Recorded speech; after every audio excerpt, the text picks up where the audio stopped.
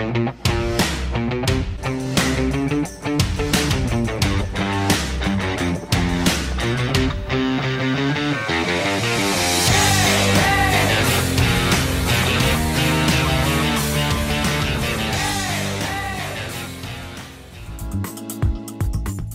Rosie and Bill Show wish to thank our primary sponsors. The Mallon Agency, located in Springfield, PA, where they take pride in exceeding expectations every time.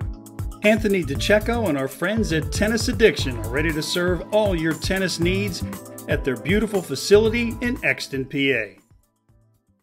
Hi, everyone. Welcome to the Rosie and Bill Show. And if you haven't already, please follow us on Facebook and subscribe to our YouTube channel. Our guest this week is a world traveler, or more specifically, a booze traveler. From drinking deer blood to eating ant butts to helping disabled veterans reclaim their independence right here at home. This man is truly fearless and has a heart of gold. Please welcome to the Rosie and Bill Show, host and actor, Jack Maxwell.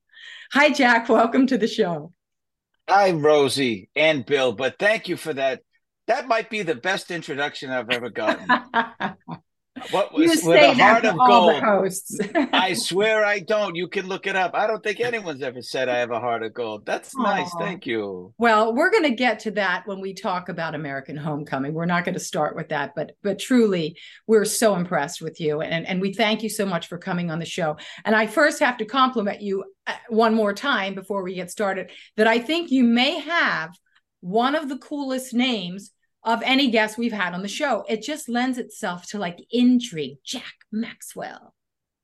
You know, there's no way of telling, but I'm sure that's helped me in the business because everyone thinks it's a fake name, Rosie. They say, oh, sure, Jack Maxwell. That's your stage name, being that I'm an actor and a television host. But what's your real name? I said, Jack Maxwell. They said, no, I know that's your stage name. What were you born with? I said, I was born Jack Maxwell. No, there's no way. But I was under the weirdest circumstances. They were going to name me Clarence after my father and grandfather. I would have been Clarence the Third. And my mother said, you do that, we're getting a divorce. And my father hated being called Clarence. So he took the nickname Jack. So they said, why don't we just call him Jack? So there you have it. That's a great story, Jack. Thanks for sharing that. And thank you for not calling me Clarence after I told you that. Yeah, Clarence is actually one of my favorite characters from It's a Wonderful Life. So that would be okay too. Yeah. Yes, Clarence Wood. That's right. That's exactly right. Or Clarence the Cross-Eyed Lion from when we were kids, but I'm a lot older than you, so. I don't remember that one. Yeah, of course, you're too young. Bill knows. I'm teasing, Bill. I'm teasing. No, he was just trying to gain some points. There we go. Yeah, and I was just getting ready to share a compliment with you as well before I jump into my first question, because this is actually a major compliment, because Jack, a lot of time and effort and work goes into like this do that I have here, but I have to admit, you gotta have the nicest do of anyone we've ever had on. So I have to know, what's your secret? You son of a gun! I knew you'd get me back for that old age comment. All right, so I'm gonna do this real quick. I'm gonna go like this. I'm gonna show you this. I'm gonna go here, and here's the secret. I went to a barber and I said, I'm traveling soon. Can you cut it short because it's hot here? Whatever you want to do. I got out of the shower 20 minutes ago. I dried it, put a little stuff in my hair. That's it. It's really a lot less work than you think. Now, when I had longer hair, someone said, oh, yeah, that's, it's a nice do and blah, blah. And I admit, when I was a younger actor, I probably worked a little bit more on it because I thought that it was all part of the package. But now, at this point in my life, I just have it. But I have to say, in all seriousness, I'm very grateful at my age to have hair, because I know it's just fluky. There's nothing I did. I don't deserve a pat on the back. It's really genetics mostly. And not to mention, and I'm sure you probably know this because you're excellent hosts who do their research, but I went through non-Hodgkin's lymphoma and chemo, and they said, your hair's going to fall out and it's going to come back white because you're old. I said, oh, thanks for the pep talk. I really appreciate it. But it didn't fall out. And they said, wait a minute, how did your hair not fall out? And I said, you're the medical professionals. You tell me. But all through that process, I felt I was going to have an easier, better ride than they told me. And it's not like they were screaming from the top of their lungs, it's going to be this horrible thing. But they have to let you know what they've experienced. You know, I think it's medical malpractice if they pretend things will happen that aren't going to happen or vice versa. So I said, listen, I know that's been your experience, but I feel better than you think I'm going to feel. I think it's going to be that way. And it did. I didn't lose my hair, although I did. I got 2 grays right there, and I think there's 1 right there. Other than that, I sailed right through it. Wow. We were going to ask you about that. So I'm glad that you brought that up. Jack, what was your response when you got that diagnosis? What was the immediate feeling? Because I have a feeling it's not what we think it was. You're very insightful. That's exactly right. Everyone said to me, oh my God, they were more upset than I was. And I wanted to make sure that I was okay because I'm lucky enough to have people in my life who really care about me, really love me. And they were so upset and crying. And I wanted to be strong for them because I knew I would be okay. Now, I'm sure there are a lot of people who have left us because of cancer and other things who thought they were going to be okay. But I really felt that I did. And not only that, I told them, don't worry. I know what this is. It's a speed bump, not a roadblock. I'm going to do everything the doctor tells me. I'm going to stay healthy. I'm going to get through this just fine. And at the end of it, I'll have a TV show to do, or I won't, but I'll have my life. Turns out Travel Channel pulled the show while I was in chemo, and I don't blame them at all. They gave me a great 4-year run, but they had different ideas of what they wanted to do with programming, etc. I never asked why. I just said, thank you very much. Maybe I'll see you again down the line. But when I first heard it, just to specifically answer your question, Rosie, I just felt that, okay, I have cancer. Oh, I didn't see that coming because I didn't have any symptoms really. Because the doctor asked me, he said, do you have any symptoms of cancer? And I said, what would be the symptoms of non-Hodgkin's lymphoma? And he said, well, your limbs were swollen and tired, your eyes hurt, you have pounding headaches, you wake up in the middle of the night and sweat maybe, or you don't sleep well overall. And I said, yeah, welcome to Booze Traveler, because that was my job. Not only was I drinking all of these things from around the world, we were jetting across the international date line back and forth, getting too much sleep, not enough sleep. But the whole crew was like that. We all had the same symptoms. So it was masking the fact that I had cancer. And I didn't complain. I just wanted to go do the job. So it really wasn't devastating to me. I just felt I was in the frame of mind, and partly that's from traveling, all the wise people I met doing this show for the years I did it, who taught me there's more to it than just worrying about yourself. There's humanity in the rest of people. So that's what I did for the people who cared about me, the people who depended on the show, the crew, the production company, the network. I mean, this show fed a lot of people, and I wanted to be there for them and for the fans of the show. I'm very grateful. The fans are really into the show, and they still are years later, even though we're not filming any more episodes. But they come up to me with such joy in their hearts about what it's like to travel and their favorite episodes and who I met, and several of them, which I never would have guessed. They say they go on the same journey that I went on the show. Someone went to Belize and mapped where I went. Somebody did that in Cambodia, also New Orleans. And it's such an honor because, there's a lot of editing involved, and it's shot over, a series of days. It's not just like that. That's the whole thing. There's a lot of traveling that you don't see and waiting in airports and things like that. But it was just really an honor to do that show. So I really didn't think much about it when I got the diagnosis. I didn't deny it. And I said, I'm going to take care of it. But it really didn't devastate me. I have to be honest. I think that, Bill, you very much would have the same reaction. My co-host is very positive like that, very life-affirming. So, Bill, I'm going to hand it over to you right now. No, thanks, partner. And Jack, I'll tell you, because we've got a few other questions we wanted to ask you about Booze Traveler. But before we do, I've seen you talk about this situation that we're talking about right now, and there's something that I've heard you say in the past that I wanted to touch on because it really struck me. And it was that you said that after this experience, you gained a new appreciation for life and for every moment, but you added that you kind of had already had that because of the way you grew up. Can you talk to us a little bit about that? Yeah, absolutely. And it's true. I think that when you go through something that changes your life, either you're really affected by it and it gives you a sea change in how you look at things, or you just go past it because you're in denial and you just figure, all right, that's a fluke. I'm going to keep going. And it affected me to a great degree in that I realized anything could happen at any time. And the fact that I got past it made me so grateful for my health, and because I might not have made it through. Most people do from non-Hodgkin's lymphoma. It's when it comes back that it really gets you. And I know someone who is not so lucky as I am with non-Hodgkin's, as I'm sure many of you do.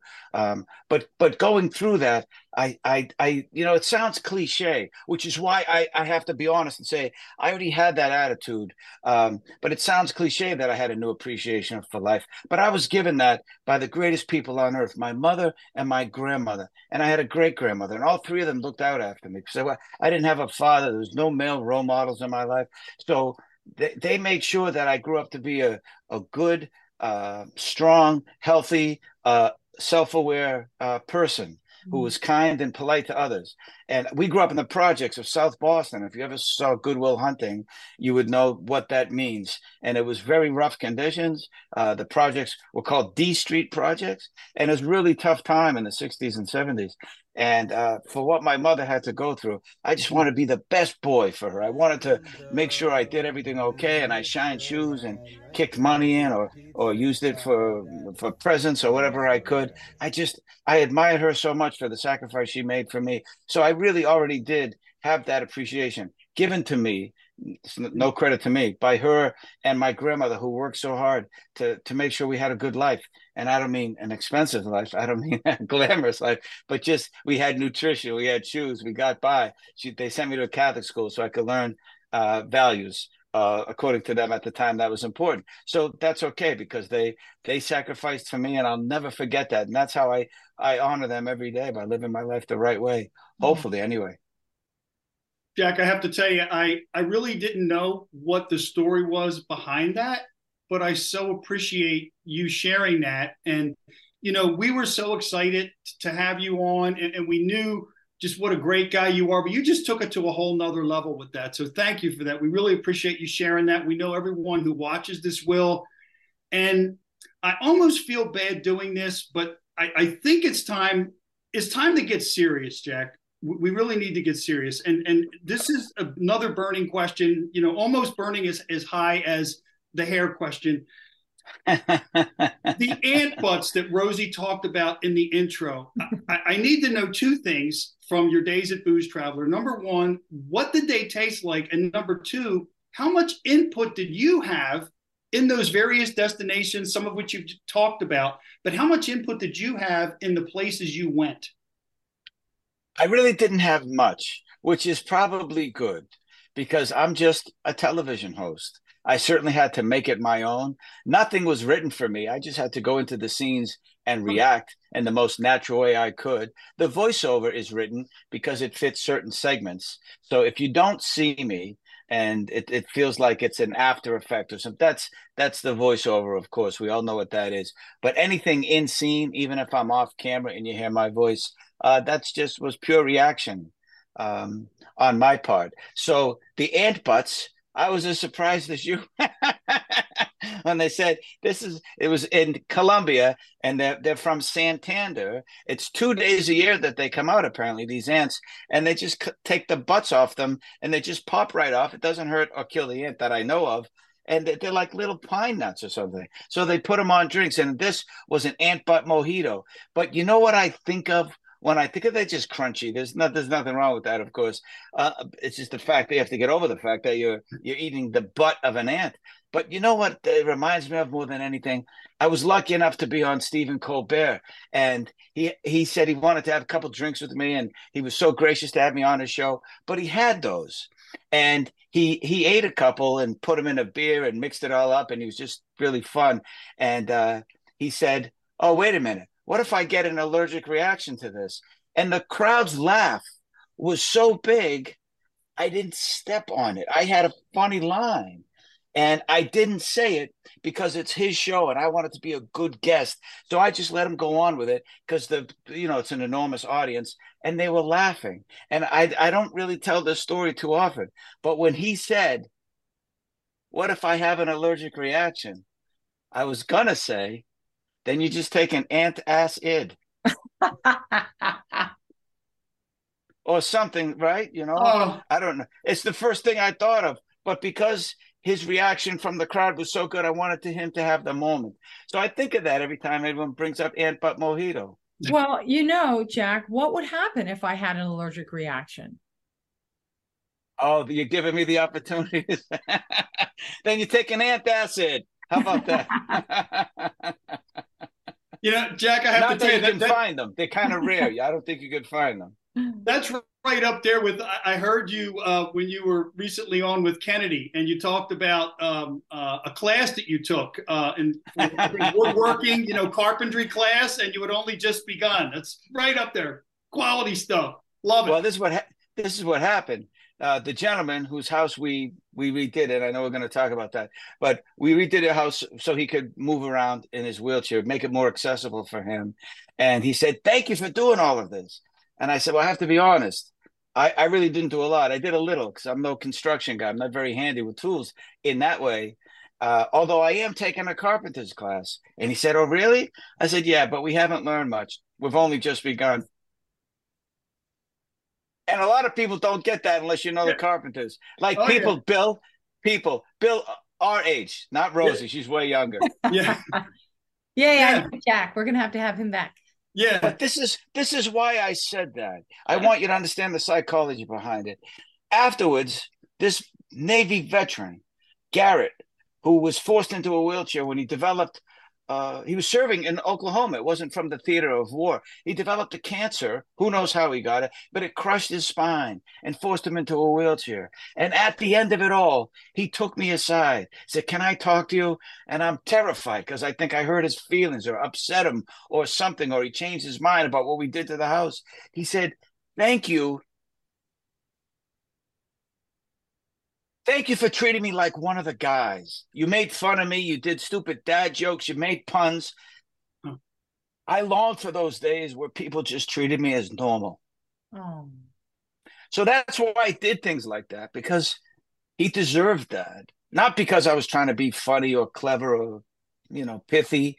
It's because to me, we become friends. I interviewed him prior to that, and I really respected him. So I treated him like I did everybody else. Joked around, hit him on the arm, said, "Can I get you a drink?" or whatever, but not overly so. Not, "Oh, let me help you," like he's Right. completely helpless. He's not. He's just in a wheelchair. We have to remember that. Right. Well, definitely, Jack, that's what we were talking about when we said the heart of gold. That's exactly what we were talking about.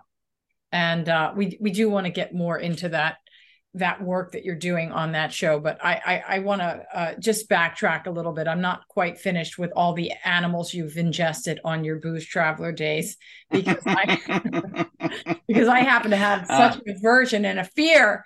Like, it's one time where I'm glad that we're doing a Zoom interview and that I'm not like Stephen Colbert that has a drink in front of me that you guys could possibly strong arm me into trying something. Although, well, that's it. Now, that's it. I'm sorry to interrupt you. It's your show, but Bill and I are coming to you with those drinks, and we're all going to drink them.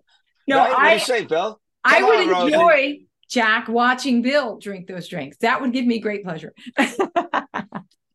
You got to jump in both feet. Tune in next week to catch the Jack and Bill show. That's okay. You guys can have a show. Jack, I have a question. He's saying that you wouldn't be any part of that. Is all I know. mean. I know. Of course. I think you're smart to not do it, and no one accused me of ever being too smart, Rosie. That's Jack, two of us. Along those lines, though, because the point is brought up, right? You have to be really open and malleable and willing to try things if you're going to do a show like that. You can't have these skittishes that I have, right? So how important was it to be reverent and respectful to the cultures that you were immersing yourself in? Yeah, that was everything. It's a really great point. I said to my crew, the camera, the sound, the locals who are helping us, we're guests here. Even though the locals that helped us lived there, we were guests on this particular land, in this particular scene, if you will, or at this place or this village. And we will not be known. We will not leave here as the ugly Americans. We will be respectful. We'll pick up our trash. We won't be loud or brash or obnoxious. We will show them every bit of courtesy we would if you were going into a stranger's home. So please don't let me hear that that's not the case, because reverence for someone is not just for them. It's for their family, for their ancestors, for their traditions and cultures that mean so much to them. And so much of that is tied into what they drink. Here, college frats, whatever, people drink to excess. They drink to get drunk or whatever. In many other places, and there's nothing wrong with however you want to enjoy your libations, but in many places, they pour it out, Pachamama, to the earth or to the four winds or to their ancestors, and they say a little tribute before. It's much more spiritual in many, not all, in many places than here in the United States. So I wanted to never ever just say, okay, let's have a few drinks and be loud. I really wanted to find out what they drank, why they drank it, and then listen to the stories they told when they do. That was everything to me, because it wasn't a drinking show. It might have been about drinks. It's really about who they are as people. As I said once, and then Travel Channel said, say that all the time, because that's what the show is. But it came from the top of my head during an interview. Someone said, what's the show about? And I said, it's an exploration or even a celebration of all the people, places, and cultures of the world through the lens of a cocktail glass, because that really summed it up. But It was the drinks. The drinks just got us into the scene. You're right, Rosie. It was really about the people themselves and holding respect for them and what they do. Definitely. Was there any time where you felt like, okay, I'm an adventurous guy, but I really don't think I can swallow this? Or was there anything the network was like, oh, that's a little bit too much for us? Several. But, well, see, the network could cut it out or have the production company cut it out if they wanted to. But there are times I said, oh, man. But then I said to myself, Jack Maxwell can feel that, but the booze traveler cannot. Because if I went to a place and these people, with their kindness and generosity, took me in and shared their food, their friends, their families, and then said, okay, here's what we drink. And then I say, oh, no, that's a bridge too far. I can't do that. That would be rude. It would be disrespectful to their culture.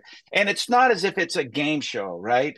Or something where you throw a bunch of junk in and say, drink this for $500 or something. There are bench shows like that. No, this is really what they have for whatever reason. So if they're going to drink it or they're going to do it or they're going to say it or speak it, whatever, I want to be part of that. That's the only way you get to know a culture, is immerse yourself and do what they do, and then show it to everyone who wants to be a part of that and say, oh, Jack really jumped in. I'm not a reporter saying, oh, hey, tell us about your culture. No, I'm a part of it. And I think not only would it be disrespectful to not do it, I would have missed some great experiences.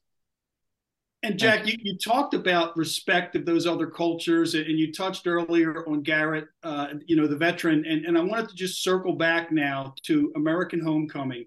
And I know that I've heard you talk about how it all came about, but I want to ask you a little bit of a different question. What does it mean to you to be a part of this show?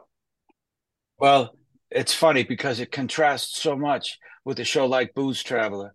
That was so fulfilling for me because I got to see the world and meet people and drink and have a job. American Homecoming is so much different because you see the benefit of doing a show like this immediately with our veteran. And for those who don't know what it is, when a veteran comes home, service member comes home hurt, injured, disabled in some way, in this case, a wheelchair, their houses are different for them. They're no longer livable in many ways. Just put yourself in a wheelchair for one day or a week and see how hard it is to get around your house, no matter where you live. So we want to make it accessible, not only for form and function, but aesthetic as well. We want to make it nicer, a nicer place to live. We want to freshen it up with plants and flowers and wallpaper, but more so, we want them to be able to feel comfortable there. So we pull out the steps and put in ramps. We widen the doorways and frames and give them remote controls so they have independence, which is huge when you get, when you're disabled, or whether you're missing a limb or in a wheelchair or you have PTSD, whatever it is. We want to help you. Look, you were defending our freedoms. You were fighting for us, and you came back not whole in whatever way, and certainly not the way you left. Why can't we give back? And I know there are programs who do, but I think we leave a lot of them behind, and we just can't do that. So the place they spend most of their time is their house. So we thought, why not that? Why not fix the house up and also make it livable again? We tear out the tubs and put in roll-in showers, whatever they need. We will say to them, what is it that you'd like? And then they sign off, and we send them away for a week, and they come back, and boom, there it is. And by the way, we're not heroes for doing that. They're the heroes. We're just trying to give them a little bit of the freedom back, freedom that they gave up defending ours. Jack, that's beautiful. And it's what I'll refer to as like almost soul quenching work that you're doing, that it just really feeds you on the inside to be able to say thank you, in essence, and help these people. Because I think the hardest thing is losing your independence and feeling less than for whatever reason, because maybe you can't do something physically. And when you can empower someone to take back their life and know that they're not less than because they now have a change in their physical makeup, you can't even put a price tag on that. No, you can't. And it's very satisfying for me when I see the reaction of our vet, in this case, Garrett, or just talking to people who maybe want to get on the list, who, if we just gave them that, then they'd somehow be a little bit better. I can't restore them to the way they were. They know that.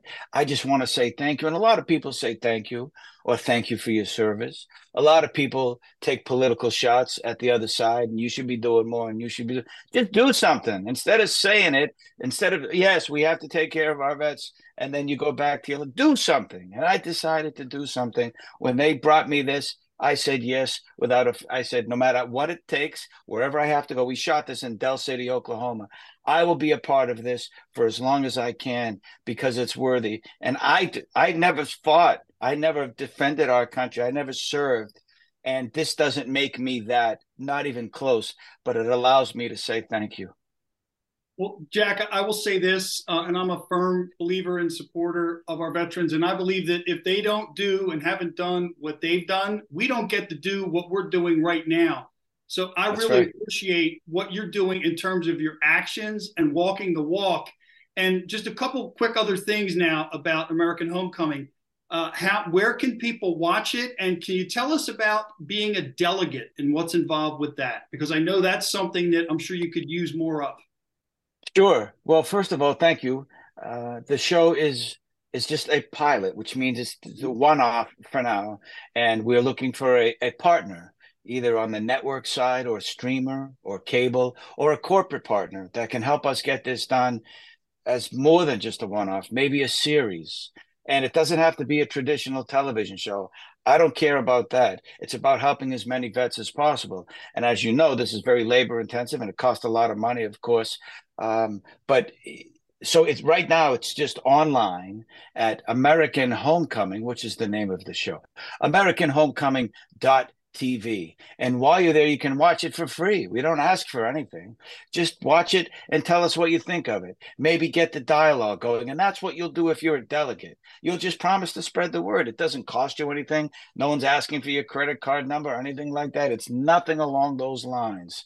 You just say, yes, I believe in this. And I'll tell my friends. And maybe we'll get a groundswell of support. That's always been the thing that changes the world, right? When people get involved with their passions and interests, and it starts from the grassroots up, and then it maybe catches fire, because we have to do this. We have to do this for our veterans. And if we can, then they benefit, you benefit by being a part of it, and you could take some pride in that and say, I was on the team that helped these most worthy people, our nation's forgotten. Jack, congratulations on this work that you're doing. You know, it's very important work, and it's nice that you are reaping what you sow. You know, you're putting good seeds into the soil, and it's going to help many, many people. So thank you. Can I please stop you there? Thank you for saying that. But it's not the work that I'm doing. It's that we're doing. There's a gentleman by the name of Tracy Trost who created this. Not the idea. It's been around for a while, helping vets, of course, but to make it a television show and invest his own money and get the partners involved to whatever extent. Tracy Trost is his name. Also, there were other people involved, like Jimmy the contractor and Kara the designer, Stacey Mazik, my co-host, if you will, Dave Riley, the master craftsman, who has no arms and legs. He has just these metal claws, and he became a master craftsman. They all put me to shame. They served. I did not. I'm just a host, so it's the work we're all doing. And I don't mean to correct you, especially on your own show, but I don't want to take too much credit. I'm the face of it, certainly, and I'm the one that's happy to do the interviews, but it's really a team of everybody, not to mention an army of volunteers behind them. Well said, and thank you for adding that. Yes, we thank everyone on the show, cast, crew, everyone that's working on it, for everything that you're doing. And we thank all of the veterans for their sacrifices and their service to our country. So Jack, it has been wonderful to have you on the show. We so appreciate you taking time out of your busy life to come and chat with us. It's been a pleasure. Thank you. I really appreciate the time, because the fact that you're willing to have me on and spread the word, you're doing a good thing too. So thank you. It's our pleasure. And folks, thank you so much for tuning in, and we'll see you next week. Hi, my name is Jack Maxwell, and I'm the host of a new show called American Homecoming.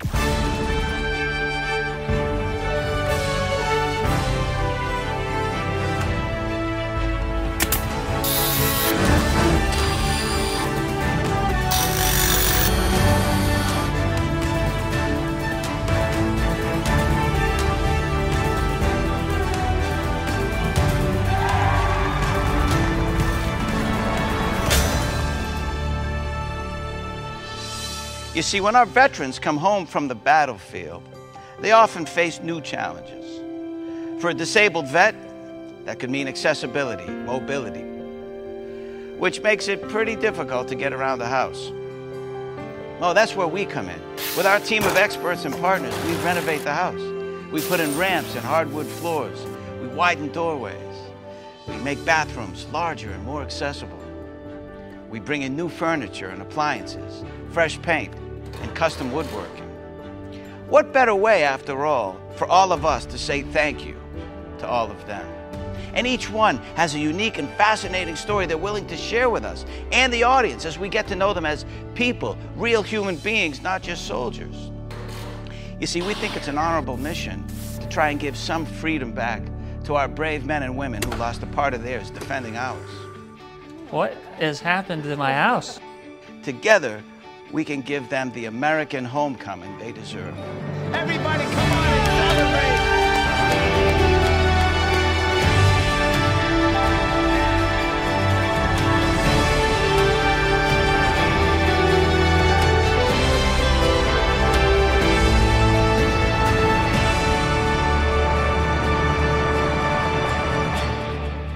I hope you join us. If so, I'll see you soon.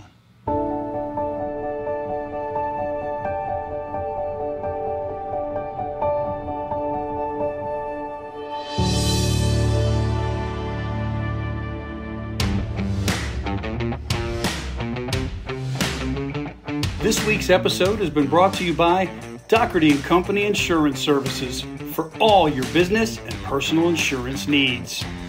Our friends at Tennis Addiction in Exton, PA. And the Malin Agency, where exceeding expectations is how they do business. Interested in becoming a partner in positivity? Send us an email. Rosie and Bill Show 2018 at gmail.com.